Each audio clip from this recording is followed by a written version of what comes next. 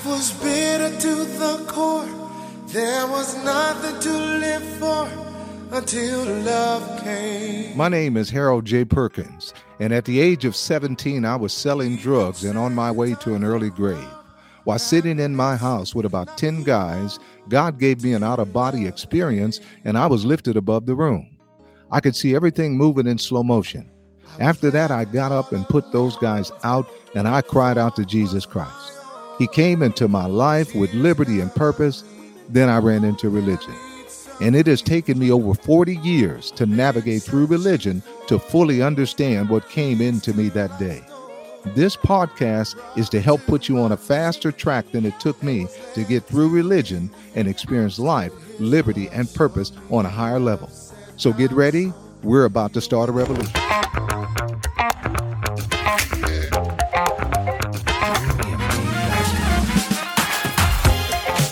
Again, I'm excited about getting into this episode. What if I told you that you were to reign in life as a king? Me telling you that is one thing. But what if God told you that and you know that he can't lie? Well, on this episode, you will see that God has told you, the believer in Christ, that you are to reign in life as a king. And also he tells you how you are to reign. Can you picture a king as being poor? Can you picture being overcome by sickness as reigning in life? Can you picture a king without authority to get things done in his kingdom? Of course not. But religion has sold this to believers in Christ because they don't know what's written in their constitution, which is the Bible. And if you don't know, how can you enforce your authority as a king? A king reigns with words, with his voice. What he says becomes law. What if the same thing applies to you? Could God have made you that powerful and you don't know it? If you believe in Jesus Christ, I'm going to show you on this episode that you have been made this powerful by God. And the responsibility for releasing this power is on you. God has put everything in place for you to take your place in the world as a king who dominates in your area of gifting, not over people, but over the enemy Satan, who is out to destroy your life and stop you from being successful. But if you know what's available to you, you will walk on his head while rising higher and higher in life. All right, let's get started. I'm going to start in Romans chapter 5, verse 17. Here's what it says. For if by one man's offense death reigned by one, much more those who receive abundance of grace and of the gift of righteousness will reign in life by one, through one, Jesus Christ. What this is talking about is the one man Adam plunged the whole world into sin and death. Jesus Christ came, and now it says here that we have received, first of all, there's two things that God identifies here. Number one is the abundance of grace, and number two, the gift of righteousness. Now, I'm going to cover both, but I'll start with the gift of righteousness. Notice that it's a gift. You do nothing to earn a gift. God gave you this gift. Let's see how powerful this gift is. I'm in Hebrews chapter 1, verse 8. Here's what it says. But to the Son, talking about Jesus, he said, your throne, O God, is forever and ever. A scepter of righteousness is the scepter of your kingdom. Now, notice it says that a scepter of righteousness is the scepter of your kingdom. A scepter represents a king's authority. Kings of old had a scepter in their hand, indicating that they were in authority. When God gave you the gift of righteousness, which we just read is the scepter in the kingdom of God, he put you in authority on earth. You release the authority that he has given to you as a gift with words out of your mouth. When you believe the authority you have and speak words out of your mouth in line with what God has already made available to you, heaven goes to work to bring it to pass in your life. And all the powers of hell cannot stop it from coming to pass.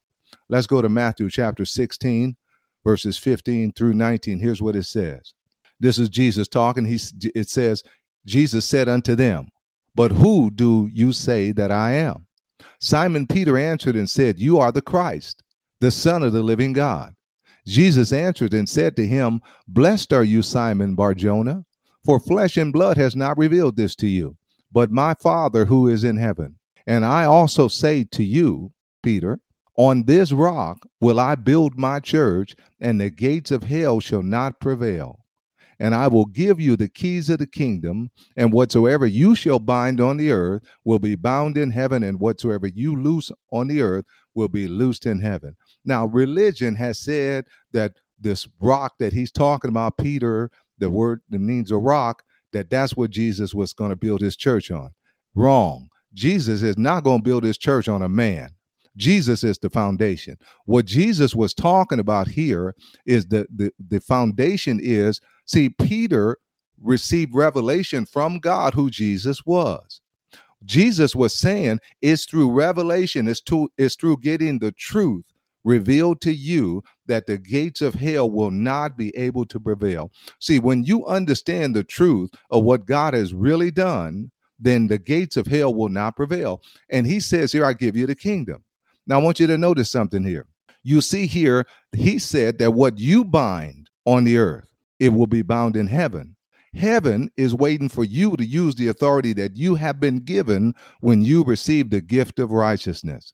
God has empowered you to release his power with words that you believe in your heart. That's the revelation that you've got to get. When you understand and have the revelational knowledge of what really has happened, and that's what happens when you begin to meditate and read the word, God will begin to reveal secrets and truths unto you. But how can you believe and speak what you don't know? This is why you have to get to know what is written in the Constitution, which again is the Bible. We have been empowered in a way that most believers have no idea what's been given to them. Let's go to Isaiah chapter 54, verses 16 and 17. Here's what it says. Behold, I have created, this is talking about God creating Satan. Listen to what it says. Behold, I have created the blacksmith who blots the coals in the fire. He's talking about Satan, who brings forth an instrument for his work. And I have created the spoiler to destroy. God is saying that I created the devil, and I'm going to destroy him at some point. Now listen to verse 17. He's talking to us here. He's saying, no weapon formed against you shall prosper, and every tongue which shall rise against you in judgment, you shall condemn. This is the heritage of the servants of the Lord, and their righteousness is of me, says the Lord. Notice he says that their righteousness is of me. See, Jesus Christ has made us righteous. When you accepted Christ, you got the gift of righteousness. And he says, now you have the responsibility of condemning the voice. Okay? Notice again, it says our righteousness is of God. And because he gave us this gift of righteousness, we have to condemn the voice. Poverty is a voice. Sickness is a voice. Anything coming against you that is trying to stop you from reigning as a king in life is a voice. We speak, and God moves on our behalf, just like we did with Jesus. See, Jesus reigned with words. If you go back and study the life of Jesus, Jesus got things done with what he said. Now, you might say, well, Jesus, that was Jesus, Harold. I can't walk like Jesus. Well, let's go to Philippians chapter 2. I'm going to start at verse 5. Here's what it says. Let this mind be in you, which was also in Christ Jesus. Look at there. It's telling us to have the same mind that he had. Now, it's going to tell us what kind of mind he had. I'm going to start over. Let this mind be in you, which was also in Christ Jesus, who being in the form of God, did not consider it robbery to be equal or to be one with God, but made of himself of no reputation, and taking upon him the form of a servant, and becoming like a man. But he humbled himself. Then verse 8 says, and being found in fashion as a man, he humbled himself and became obedient unto death, even the death of the cross. Therefore, God also has highly exalted him and given him a name that at the name of Jesus, every knee should bow in heaven and in earth. Now, do you notice here that he's telling us to have the same mind that Jesus had? Us, we are to have this same mind that Jesus had. And when we have his mind, we will reign in life just like he did. Notice it also said, being in the form of God. See, when you receive the gift of righteousness, you were put in the form of God as much as Jesus was when he walked the earth. Now, that's a bold statement, right? Let's back it up with the word of God. I'm in Ephesians chapter 4, verses 23 and 24. Here's what it says. And being renewed in the spirit of your mind, and that you put on the new man, which was created after God in righteousness and true holiness. Do you see what it's saying here? It's saying that we were created after God in righteousness and true holiness. When you received the gift of righteousness, you were made in the form of God. The sin nature was taken out of your spirit and it was replaced with righteousness. But until your mind has been renewed, like verse 23 says, to who you really are in your spirit, you won't be able to enforce your authority. Not because you don't have it, but because your spirit and mind are not in agreement. When your spirit and mind are in agreement, that means it's in your heart. And when it's in your heart, you can get things done with your authority in the kingdom. This is why meditation is important. Now, let me give you a negative example of meditation. Some people have meditated so much in pornography that they're burning with lust. They've watched it so much that it's got in their heart and it's now controlling their actions. Well, you can do the same thing in the positive with the word of God. You see, poverty was in my heart when I first got into the things of God. And even when I knew that God wanted me to prosper, it didn't happen because it was not in my heart yet. But when I began to meditate in scriptures that had to do with prosperity, like Deuteronomy 28, verses 1 through 13, Psalms 1, and other scriptures, it got in my heart. And when it got in my heart, I began to call in prosperity with my voice, and heaven went to work and brought it into my life.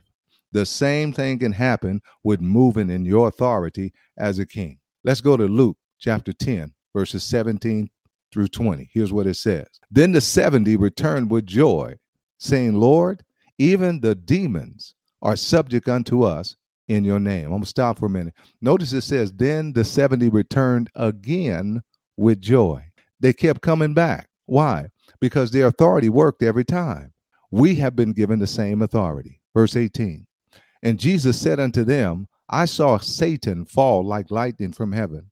Behold, I give unto you authority to trample over serpents and scorpions and over all the ability of the enemy, and nothing shall by any means hurt you. Nevertheless, do not rejoice in this, that the spirits are subject to you, but rather rejoice because your names are written in heaven. You see, our names are now written in heaven. And you notice that Jesus said that he saw Satan fall. You understand something. You are at a higher place than Satan. There is no reason at all for you to fear him. You are made in the image of God. He was not. There is no way a fallen angel can move in greater power than what's available to you in Christ. The only way he's able to succeed is through deception. Many people and many believers have yet to come to understand the power that they have. You have the authority to bind the devil in anything he's trying to do in your life. You know, I remember a minister who was having financial problems with his family, and God gave him this revelation. God said to him, it's not me withholding money from your family, it's the devil. God said to him, you have the authority to claim what you need for your family. And when you do claim it, you bind the devil and his demons from stopping the money from coming in, and then you loose the angels to go and cause the money to come into you. He said to the Lord, when the Lord said this to him, he said, Lord, I've never heard anything like this before. I thought the Bible said that the angels were to minister to us. No, the Lord said, they are to minister for you. And he gave him these scriptures. I'm in Hebrews chapter 1, verse 13 and 14. But to which of the angels has he ever said, sit at my right hand till I make your enemies your footstool? Are they not all ministering spirits sent forth to minister for those who will inherit salvation? We have inherited salvation, and the angels are to minister for us. But we have to speak and believe. And when this minister started doing this, all of his financial problems packed up and they left, and he saw prosperity happening in his life and family. Now, you're not going to move in this overnight in most cases. Depending on how fast you get this in your heart will determine how fast you'll see results. It's like lifting weights to build your muscles. It takes time and consistency, but you have the authority now, just like you have the muscles now. The muscles may not be developed, they're under the surface, nobody can see them, but with consistency in the gym, guess what? They come from the surface, they come from underneath to the surface, and others will see your muscles. Well, it's the same thing in God's gym. If you go in God's gym, which is getting into the word of God and in prayer, the king you are will rise from your spirit into your heart, and all will see you reigning in life. Let's go to Mark chapter 16. Here's what it says. Later, Jesus appeared to the 11 as they sat at the table, and he rebuked their unbelief and their hardness of heart because they did not believe those who had seen him after he had risen. And he said to them, "Go into all the world and preach the gospel to every creature. He who believes and is baptized will be saved, but he who does not believe will be condemned. And these signs will follow those who believe," not the preacher, not the prophet. It says that they will follow those who believe. "In my name, they will cast out devils. They will speak with new tongues. They shall take up serpents, and if they drink any deadly thing, it shall not hurt them. They will lay hands on the sick, and they shall recover." So then, after the Lord had spoken to them, he was received up into heaven and sat at the right hand of God. And they went forth and preached everywhere, the Lord working with them and confirming the word with signs following. Now, notice, what word was Jesus confirming?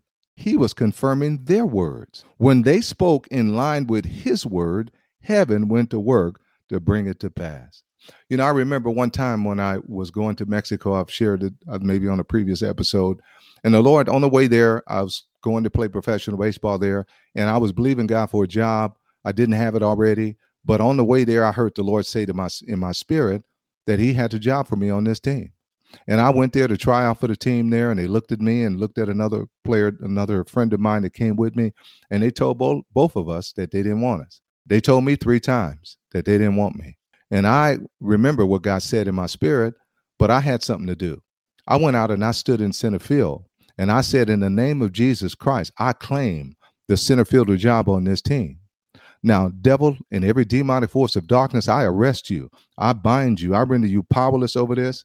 And ministering spirits, I send you forth to move and minister and cause this job to come in."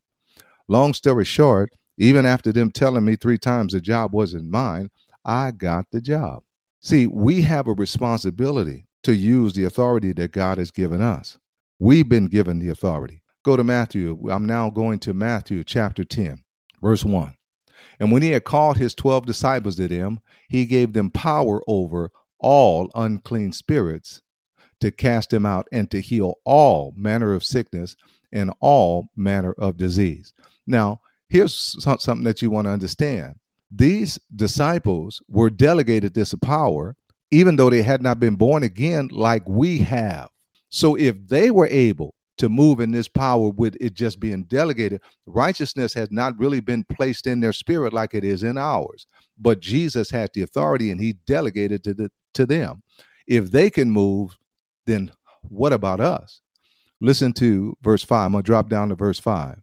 "These 12 Jesus sent out and commanded them, saying, Do not go into the way of the Gentiles, and do not enter a city of the Samaritans, but go rather to the lost sheep of the house of Israel. And as you go, preach, saying, The kingdom of heaven is at hand.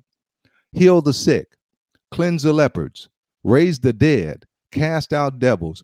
Freely you have received, freely give." Do you hear that? He said, freely you have received, freely give. You see, the kingdom is supposed to be demonstrated. Signs and wonders are to follow as we speak and preach. We have authority over all the power of darkness. And the powers of darkness have to do with anything that hurts, steals, kills, and destroys is of darkness. God only has good for us. The suffering that we go through is all from darkness. God allows us to go through suffering, but he is not the author of it. And this brings us to the other thing we need to reign, the abundance of grace that he said also would be with the gift of righteousness. God gives us grace to go through anything the enemy brings against us. We have the grace to overcome it and to come out on top. His grace will give us the power to overcome anything that the enemy brings. In 2 Corinthians chapter 12, Paul was being challenged by Satan in a way that he went to God 3 times for help. I'm not going to have time to get into this grace like I want to on this episode. We'll cover it on the next one. But hopefully you understand at this point that you, through the gift of righteousness, you have the authority.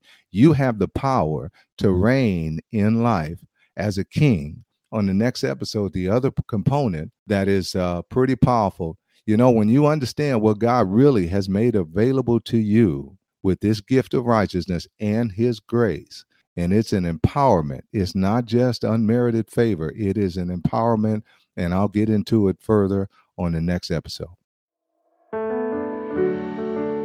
Let me say right here, if you don't know our living Savior, Jesus Christ, you can get to know him now. Pray this prayer with me. Say, God, I believe that you sent your son, Jesus Christ, to die for my sins.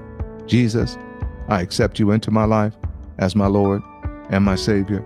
Help me to live this life. Thank you. That's it. It's that simple. If you believe what you just prayed, he has come in. Start reading the Bible for yourself. You can start in the book of St. John and in the book of Romans, and God will begin to show you his purpose for your life, and he'll begin to show himself unto you. Okay, we'll see you on the next episode.